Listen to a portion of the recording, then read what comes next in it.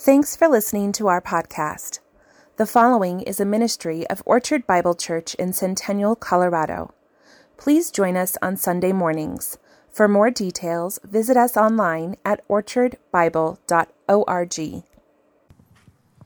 Today's scripture reading is from Amos chapter 3, verses 1 and 2, and then again down in verses 9 and 10. This is the word of God. Hear this word that the Lord has spoken against you, O people of Israel, and against the whole family that I brought up out of the land of Egypt. You only have I known of all the families of the earth. Therefore I will punish you for all your iniquities. And in verse 9, proclaim to the strongholds in Ashdod and to the strongholds in the land of Egypt, and say, assemble yourselves on the mountains of Samaria, and see the great tumults within her and the oppressed in her midst. They do not know how to do right, declares the Lord, those who store up violence and robbery in their strongholds.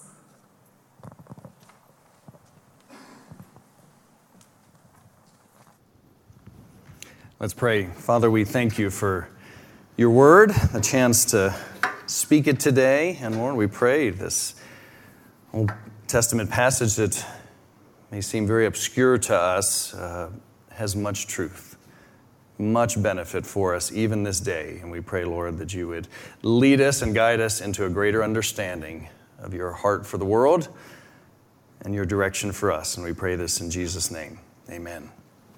Please be seated. There will be some bulletins. If you need, raise your hand if you need a bulletin. In 1849, Jean-Baptiste Carre said, plus qu'à change, plus c'est la même chose. That's all you get for me having middle school French and not doing so well back then. But you probably recognize the words. The more things change, the more things stay the same. My 20-year-old isn't convinced of that. 72 hours ago, he looked me in the eye and said, Dad, things have changed a lot since you were a little kid. And he's right. But there's a sense in which I could follow almost any one of you around and listen to every word you've said, perhaps even in just the course of one day, and hear you say the words, everything's changing in the world. And then maybe hours, maybe even minutes later, hear you say, same old, same old. The topic that we might address would be a source of whether you decide things are changing and just nothing's the same. And then in other ways, you might well find that you just see the same patterns in the world. The same old things keep repeating themselves. When I looked up this phrase, the more things change, the more things stay the same, I was actually reading a healthcare article, being in the healthcare business. And the article said, the author actually said this early on in this little article. He said, I typed in that phrase, 170 years old, this phrase, and then I put a comma, and I put healthcare. 5.5 million hits. You could put the comma and put in your own words. In business, in parenting, being a student, being a teenager, I'm sure, and have a plethora of opinions and observations about how things change and yet, in many ways, stay the same. One of my patients just recently was 108 years old. I took much solace in that. That means I'm only halfway done. But I was just surprised thinking that at 108 years old, World War I had not even started when she was born. Think of the change this woman has seen in her lifetime. Wow. But would she say that human nature has changed during that time? Well, maybe we could go a little further back. Has human nature changed since the Civil War? What if we went back to the 1100s where St. Francis and Genghis Khan both lived? Has human nature changed since then? That's a long time. Since Jesus and Nero walked this earth in the first century. How about since Adam and Eve? Has human nature changed? It's It's a good question. How about God? Has He changed? Has His nature, has His standards changed over the years? There's a lot we've discovered.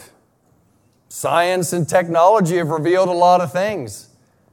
Has He been enlightened and been able to adjust His opinion about things? Have Dr. Freud or Dr. Phil helped him see a little bit more about what human life is really like? Well, the scriptures say God is the same yesterday, today, and forever. And Solomon, presumably the wisest one that ever walked this earth, said everything has just been seen under the sun. So I guess the question is, what can a fig, not a pig, a fig farmer from 12 miles south of Jerusalem in 750 BC say to us that's relevant? I think if he's talking about human nature, I think if he's talking about God's character and His standards, he can say a lot to us. Let's see what he has to say in Amos chapter 3. He begins in verses 1 and 2 with talking about God's people and their responsibility to do right by others. He says the words right from the scriptures, "Hear this word the Lord has spoken against you." Goes on to say, "You only have I known. Therefore I will punish you for all your iniquities." What a dreadful sentence. Hear this word the Lord has spoken against you.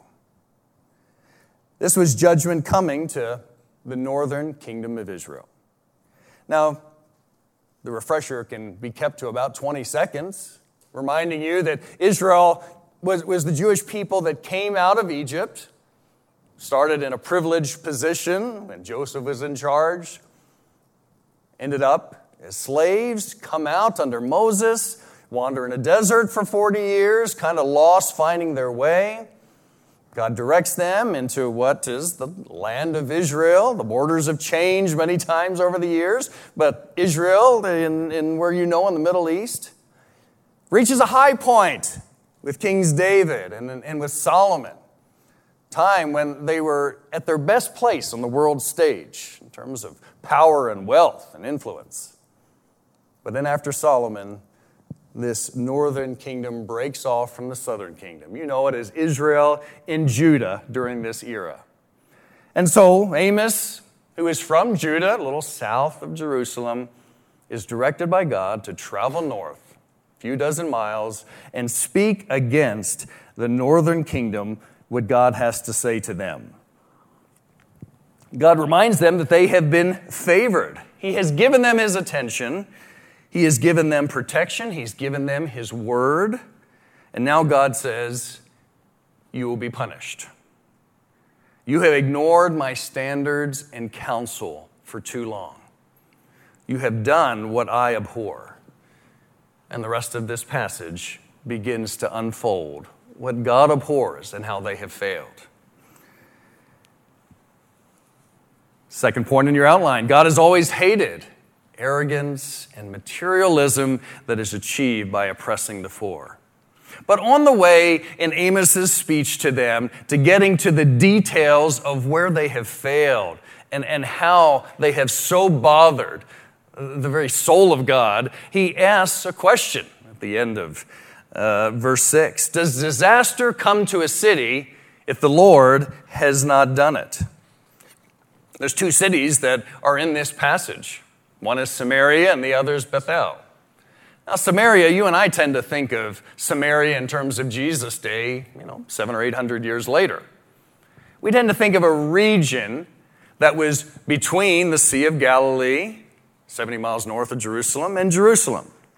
We tend to think of key figures that Jesus encountered along the way. We think of the woman of the well, a Samaritan, John 4. Jesus was there because he, like the Jews from the Sea of the Galilee area, would need to travel 3 times a year down to Jerusalem. That's a 70-mile journey. So he encountered Samaritans, bothered his disciples that he would be talking with them. Because that was after the Samaritans had gotten their name and this region because they would be hauled off soon after Amos, 30 years later, be hauled off to Assyria, intermingle and marriage, children there, and then come back sometime later. But Samaria here, for the most part, is a city. It's a city a little bit north of Jerusalem in the southern part of the northern kingdom. It was on a little bit of a hillside, surrounded by some bigger hills around it. It was a place that was not that big. The wall around it was about 2.5 miles. It was a place of real luxury. It was a place of great houses, this passage reminds us of, a place in which ivory was imported and ivory was paneled in different places. You can apparently go to some of the museums in Israel and different places in the world and see this ornate, significant pieces of ivory. We're not talking about a couple of old piano keys, middle C from your grandma's piano. We're talking about ornate, significant pieces of ivory that years later were dug up. It was a place of much wealth, of much confidence in self, of a sense of a stronghold perched on this hillside that was self-sufficient. And then Bethel, 25 miles away, was a place in which, because the northern kingdom didn't want to have to travel south into now enemy territory, even though they were kin, didn't want to travel there, they set up their own worship. They didn't want to go down to the temple that had been established as God had directed. But now they had set up their own temple and really their own form of worship, their own priests. For the most part, we're not even God's servants, self-serving. Well, 30 years later, both of these cities would be destroyed. 30 years after the writing of Amos, more or less. They would be demolished. So in one sense, this verse 6, does a city find disaster unless the Lord has done it, is something they need to hear. When it happens, think back to this sermon that Amos is giving them, and be reminded that God has superintended. He has seen this come about. And he'll use an enemy army from a little bit northeast, the Assyrians, to come and do it. But do we need to hear that today? Do we need to hear a question like, does disaster come unless the Lord has done it? I wonder if we've kind of gone the other direction of what you and I might find if we went to some rather remote places in the third world and found a tribe that still, when illness comes or a flood comes or the crops don't grow, blames an angry ancestor, blames voodoo or curse, blames the gods. Have we gone so far opposite of that we have erred just as significantly? Where if floods and famine come, we look to meteorologists and other scientists to explain the issue. If there's cancer or cerebral palsy, we look to doctors to explain why it happened. We look to medical researchers to say, how do we get out of this? When it comes to when government goes bad, it happens in a place where there's dictators and not a democracy. We say, if they only had democracy, things would be okay. If we look at things in our own country and say government's gone bad, we say, we just didn't get out the vote. There's a tendency, it seems, to have swayed so far from what might happen in other places of the world that we don't even see God behind what is happening in so much of the world. In one sense, we have to have such caution to say we know just what God is doing. We have to have caution of saying, I know the things in Ukraine are because. I hope you're as uncomfortable as I am of going there and saying, I know exactly what God's thinking. But what a mistake we would make to say, God's the blind watchmaker that's gone off, and there's no part that he's playing of superintending, whether it's allowing this to happen or actually causing this to happen. This God who is never the cause of evil can use floods and famines to punish. He can use illness to get our attention. And he can certainly, as has been the case many times in world history, use rulers that have no heart for him. He guides the king's heart, it says in the Proverbs. Well, let's look to see what happens in verses 9 and 10 as God calls some pagan nations to the grandstand of looking in on the Samaria of this ancient city. Verses 9 and 10. Proclaim to the strongholds in Ashdod, the strongholds in the land of Egypt, and say, assemble yourselves on the mountains of Samaria. See the great tumults within her, and the oppressed in her midst. They do not know how to do right. Those who store up violence and robbery in their strongholds. Have you heard of the parable of the bad Samaritans? Well, it's not a parable here. This is the real deal. This is the people in this city, representative of what's around them. It's the lead city. It's the capital city of this northern kingdom. And their behavior and their choices, their character, their dishonoring of God is something that has gotten God's attention for a long time. And he has been abhorred for a long time at what has happened there. So much so that he's calling to say, Amos, tell them, it's as if the people of Ashdod, that's the Canaanites, that's one of the main cities along the Mediterranean coast, not too far away. That's kind of Goliath territory, not too far away from there.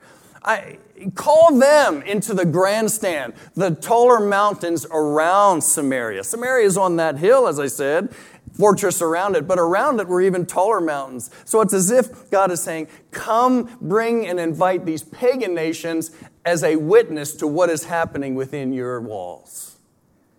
Bring the people of Ashdod. Bring the pagan people of Egypt up and let them look in and see what is happening within the walls of Samaria. Make them a tribunal. Make them a test. It really is that bad. You know, they're not called to see the destruction. I'm sure they heard about it 30 years later. They are called to bear witness to just how bad it is in Samaria. See the great tumults within her. See the oppressed in her midst. The tumults within her, it's as if to say in verse 9, and it's as if to say, there is such a lack of peace and harmony among the people.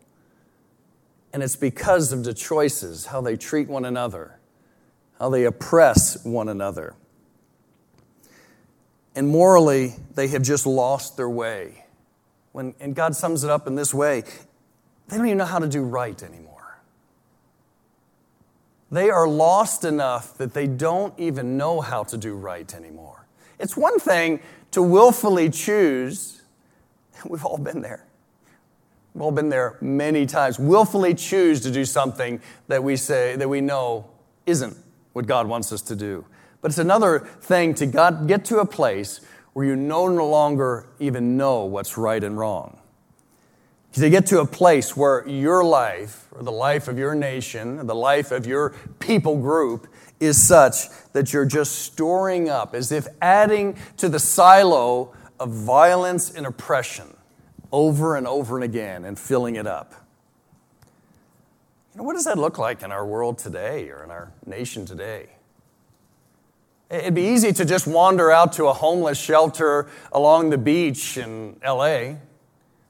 and begin to count the destruction of drugs and say, the fentanyl overdose epidemic is here. Here's the cost that as a society we are paying for just the choices in the world today. But I would challenge you to think back to the families in Laos and Myanmar and Pakistan and Afghanistan, the leading nations that produce opium. Although I'm far from an expert, I have been in Myanmar and met people trying to come out, farmers literally trying to come out of their addiction, because the only way they can make any money in that region is to grow opium. And when it's 90% pure, it doesn't take you very long to be addicted, to see your family destroyed, as the breadwinner, as the man of the family is addicted. Think of every border crossing between there and our country or Europe, and the beatings and the bribes and the extortion that happens with every border crossing, the violence that is stored up. Think of the gang members in this country and other countries. They get young teens hooked and luring them into their gangs and doing their work. Think of the human traffickers that get young teen girls drugged up to do their bidding. What about the destruction of unborn lives? It's certainly been in our news here recently. Since 1973, 63 million lives lost because of abortion. But it's not just in our land, it's around the world. 1.7 billion around the world in the last 40 years. You say, how many is 1.7 billion lives that never saw the light of day? That's the entire country of Africa, entire continent of Africa, all the countries there, and all of North America combined. The last 40 years. We go on to more details, looking down at verse 13. Let me read from verse 13 down to the beginning of chapter 1, and verse 1 in chapter 4. Hear and testify against the house of Jacob, declares the Lord God, the God of hosts, that on the day I punish Israel for his transgressions, I will punish the altars of Bethel, and the horns of the altars shall be cut off and fall to the ground. I will strike the winter house along with the summer house, and the houses of ivory shall perish, and the great houses shall come to an end, declares the Lord. Hear this word, you cows of Bashan, who are on the mountain of Samaria, who oppress the poor, who crush the needy, who say to your husbands, bring that we may drink. God is angry. And one of the values of a passage like this that might seem filled with details that are not just a world away, but almost 3 millenniums away, is that there is much for us to hold on to in recognizing what particularly troubles God. 2 overarching things really come out in this passage. One is his own people trusting in things more than him. That's what it has to do with these altars. We'll talk about it in a moment. And God is deeply bothered by oppressive excesses, especially when it's his people doing it. Trust in things more than the Lord God is brought out here in these strongholds and these horns of the altar. Lars preached last week, and in Amos 1 and 2, the word strongholds repeatedly comes up. Strongholds was, for the most part, just the confidence they had in their cities, surrounded, usually on a hill, surrounded by a thick wall, the towers, the citadels on the corners, to look out, to be prepared to fight, the armies within. And God repeatedly, in the opening chapters of Amos, when he talked about these city-states around them, these nations, and pronounced judgment on them, would say, their strongholds will not hold up against me. Even though that was their confidence. And yet God's people who have wandered so much for him are here finding, according to what the Lord says, just as much of their confidence is being placed in their stronghold, in the walls of their city, in their army, in their strategic location. They're trusting not only in their strongholds, thinking that they're safe from any disturbance because of their strongholds, they're also looking to the horns of the altar. The horns just projections out of the altar. It was there in the true temple in Jerusalem. So when they built the altars in Bethel, there was horns on that altar as well. And there was a thinking that they had that if all else failed, if all other refuges were gone, someone could go to that altar as a sacred space and hold on to the horns, hold on to the furniture of the altar, and be protected. And here God says, that will not be a protection. This pagan altar, this confidence you're putting in some religious symbol for you is not a place that is a refuge from my anger. I am to be your refuge, and you're looking to other things. And so the horns of this very altar will soon be cut off, indeed, by the Assyrians. And we get to this beginning of chapter 4, these cows of Bashan. It first seems to us, because it's basically talking about the wealthy women within the city of Samaria. And it's important to recognize it probably has very little to do with some insult about their physique. Bashan itself was a very helpful place to the land of Israel. Bashan was northeast of Galilee. It was an area that saw 40 inches of rain, volcanic, very magnificently fertile soil, one person has said about it. It was a place that was considered the breadbasket for Israel, most of their wheat being grown there to make the bread that fed the rest of the nation. It was a place where the cattle, where the goats, where the lambs would grow up and be the best looking at the state fair. Even Ezekiel would refer to the fat beasts of Bashan. A compliment to just how fertile and valuable this environment was. And yet here we see that these wealthy women, according to God's teaching through Amos, are ones that are like the cows of Bashan that have grown up and been able to feast on so much. And whether overweight physically, they were certainly, it's clear, self-indulgent and self-centered. Their lifestyle was about them. And so when they would say to their husbands, "Go get us more drinks," many commentators say part of what probably bothered God is there was a sense of whatever it takes. Whoever has to be trampled on for me to just indulge myself a little more, that's fine. Whatever servant has to run out into the hot sun or skip a meal with the family to get me more drinks is fine. There's a sense in which their cost of their lifestyle involves something their others suffered. It's clear here. It's really not a message against wealth. That's a very different topic of being stewards of wealth. It's a topic in which, according to verse 1 of chapter 4, it says, "You wealthy women here in Samaria, what I have against you is you oppress the poor, you crush the needy." Quite the opposite of the Proverbs 31 woman, who in verse 20 is one who is said to hold out her hand. A gesture that most would say seems to be holding out something for someone in need.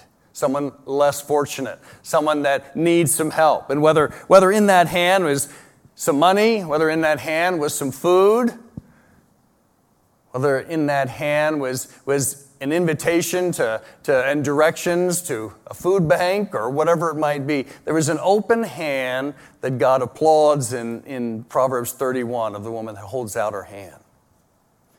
But then it also says in that same verse, she reaches out her hands to the needy. She reaches out her hands to connect. She reaches out her hands in kindness. She reaches out her hands to give a hand up.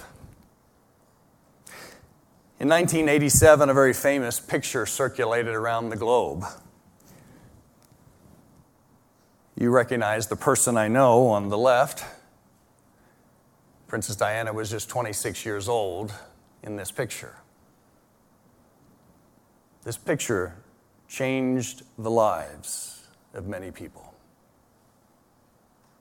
It's a picture of somebody with great influence shaking the hand in 1987 with someone with AIDS.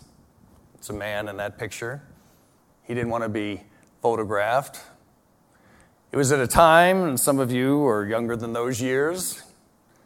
I was in medical school during those years, and I remember just thinking how significant, even in the medical profession, there was of the fear of the contagiousness and what would happen with a disease that at that time was an absolute death knell if you had that.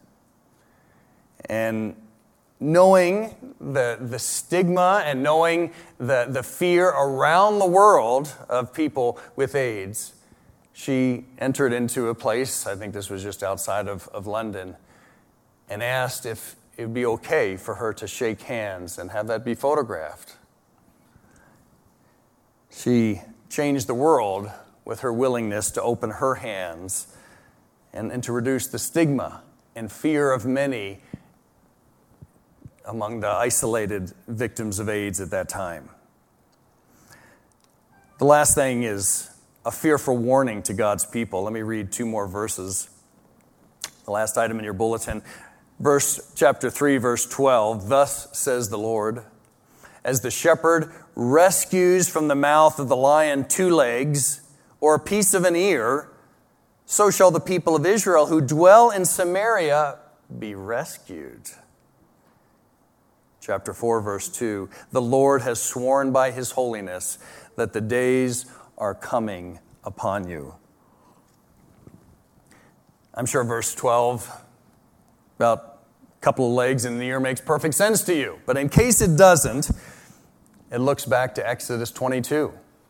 Looks back to just some of the rules and regulations they had among the Jewish people that God had actually laid down. If you were looking after someone else's animal, and that animal was struck by lightning, or that animal was torn apart, to show as an act of honor, an act really of good faith, you would not be held responsible if while on your watch that animal died, if it was totally out of your control. But to show that you had not sold the animal for profit, you hadn't stolen the animal and hid it away, you were required to show what was left of that animal that was killed or torn apart, maybe by a beast. And so here, the lion who roars against iniquity, the lion who after a time is saying, I will come and punish you, is now saying, all that will be left to show of you is a couple of legs and a tattered piece of an ear. It's a graphic image of the judgment to come. Well, in this passage, I have to ask the question, what will we do?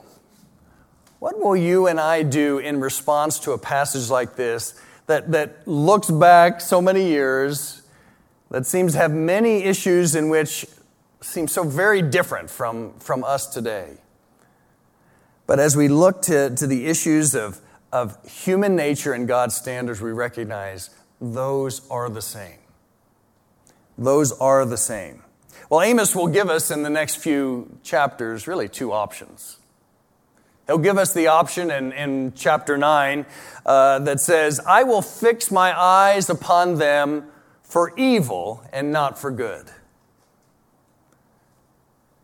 The first option is to so ignore God's standards, to so lose one's way that God will look for punishment against a people. The other option that he'll say in chapter 5 is, seek me and live. Option 2, please. Seek me and live. So let me ask the question, what is our response? Do we see that the more things change, the more things stay the same? That God hasn't changed? That what he loves hasn't changed and what he abhors hasn't changed? Amos sends a clear message that God cares about how people treat people. I honestly am not totally sure how much God cares about littering and clean air, good education system, your grades or your promotions, your next vacation, your golf game, election fraud. I don't say that honestly to be in any way silly or to demean any of that. As it affects people, I think God cares about any number of things.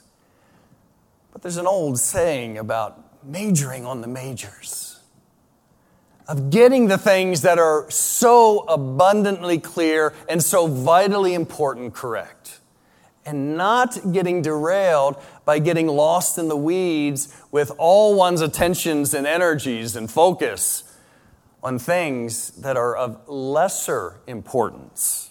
Not no importance, but lesser importance. And what I think a passage or even a whole book like Amos is pointing out is that God cares deeply about how people treat other people. He certainly cares about that among you and me who claim that we're His people. But He cares about that looking around the cities of Samaria and the nations around them. He cares how others around the world, whether they name God as God or not, He cares deeply about how people treat other people. So what do we do with that?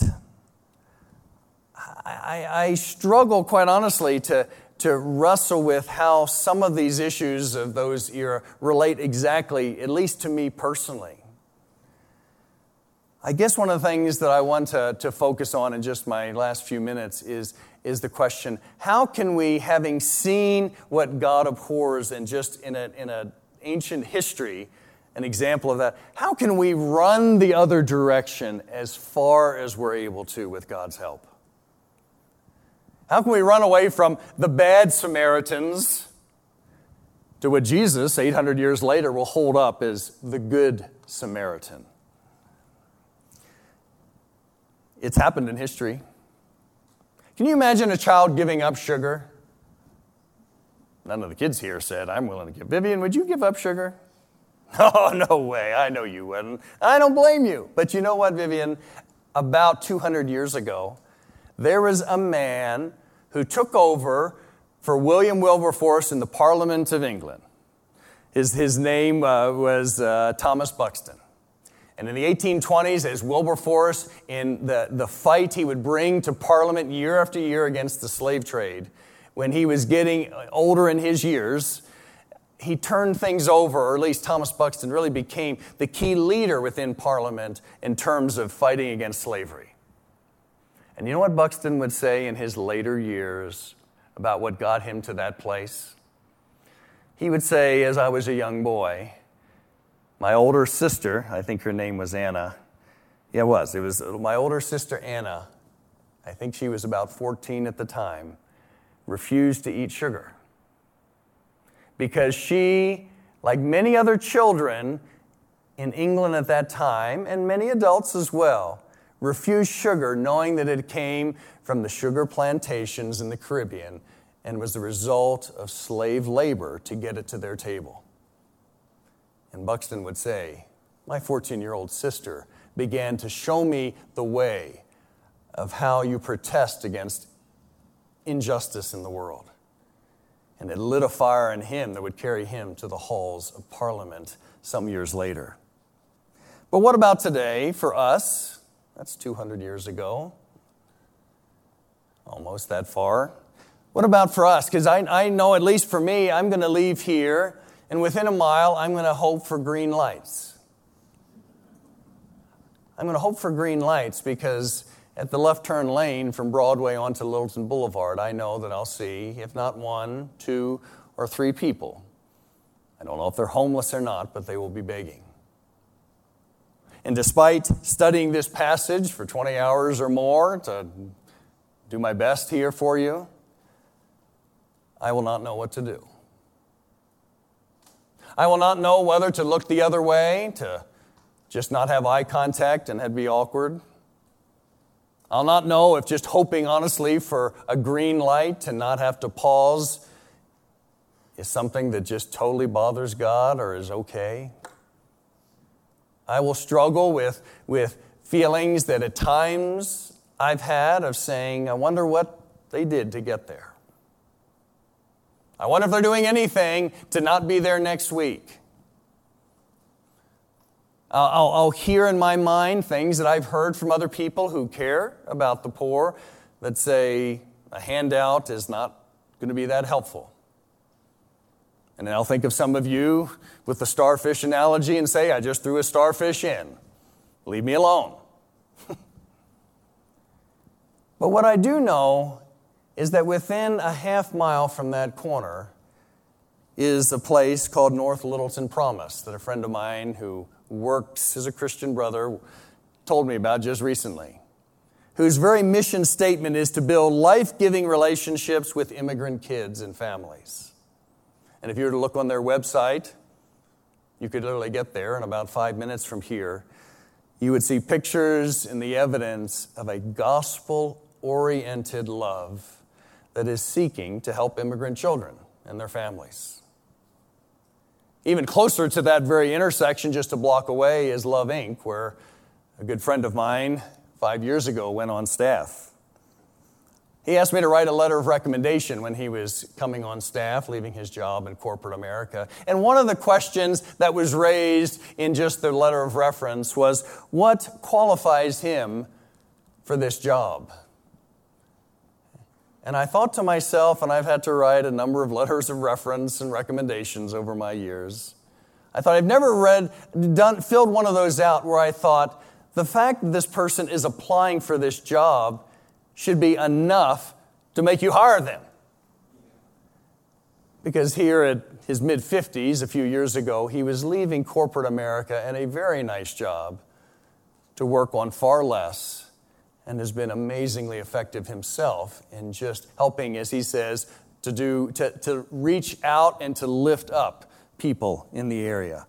I said, Terry, we were just literally talking yesterday, I said, what do you see that encourages your heart? I said, I'm preaching on Amos 3. Everybody's heard all this before, I'm sure. Very familiar with this passage. I said it's a passage that just causes us to wrestle with, are there ways that we might be oppressing and holding down, or just not even paying attention to the issues of people in the world today? Fearing that we'll leave that to the liberal church. They don't talk about Jesus, but they talk about those things. So I better not kind of go there. I don't want to be lumped in with that. And yet Jesus, the God of the Scriptures, talk so much about how we treat other people. He said, one of the things that we talk around here is redemptive compassion. Redemptive compassion, what a great phrase. The idea that what Jesus did on the cross for us qualifies us to at least have an example. Have an example for how we will seek to love deeply those around us, to participate in the broken world around us. And he talked about we do our very best as we mobilize churches and partner with churches, because we need to work more broadly together to see how to address these issues. I said, Terry, what are your goals? He said, we try to not give a hand out, but a hand up, to lift them up. He said the process can be long, the process can be challenging, and some people, for quite a while, don't want to reach back and be pulled up. So I said, Terry, what is the opposite of what I'm going to be preaching about, of what God so dislikes, this self-absorbed, this self-focused, this self-centered living, that whether we realize it or not, at times can have us immune or pushing away the concerns of people less fortunate than us. He says, well, I see it in people like one of the brothers that supports our ministry. In a sense, he's given us permission that when we see somebody who is trying to make a plan for their lives to improve their lives, and they've decided to be accountable to that, and they've decided to have some skin in the game, to put not just their time, but at least what they can of their resources. He says, I know I can go to this. I know I can call this man and tell him what the need is, what the gap is, and that need will be met. I said, Terry, any other examples? He said, there's something about seeing a woman who is full of grace, that the Lord is blessed with just a decent life, come and put her toe in the water of helping out in some way. And a few weeks later, pull up in her car that's kind of a nice car for one of our meetings, one of our times when we're maybe coaching some of these folks, helping them with life skills. And she opens the door of her car, gets out, and then you think she's getting her handbag, she's getting her notebook in the back seat, and she opens up the back seat of her car, and out tumbles a family that she worked with the week before that she realized didn't have a ride this week. That's, to me, modeling the good Samaritan and not the bad Samaritans that so troubled the great and holy God that we serve. I don't know what it looks like for each one of us. I'm still sorting out what it looks like for me. It seems to me in some of these issues in the world that God calls some within a church family to give a significant amount of energy and time and even resources to something like one of those God-honoring, redemptive compassion ministries. But I think He calls all of us to be encouraged by those that are, to get behind them and get behind as a church as we can, and above all, to care as the God, holy God of this universe, cares about the people near and far to us. Let's pray. Father, I thank you for this passage. Lord, I pray that you would direct our hearts to be in line with yours. You would enable us to care as Jesus cared about those in his world. Give us the strength and direction to do that. And we pray this in Jesus' name. Amen.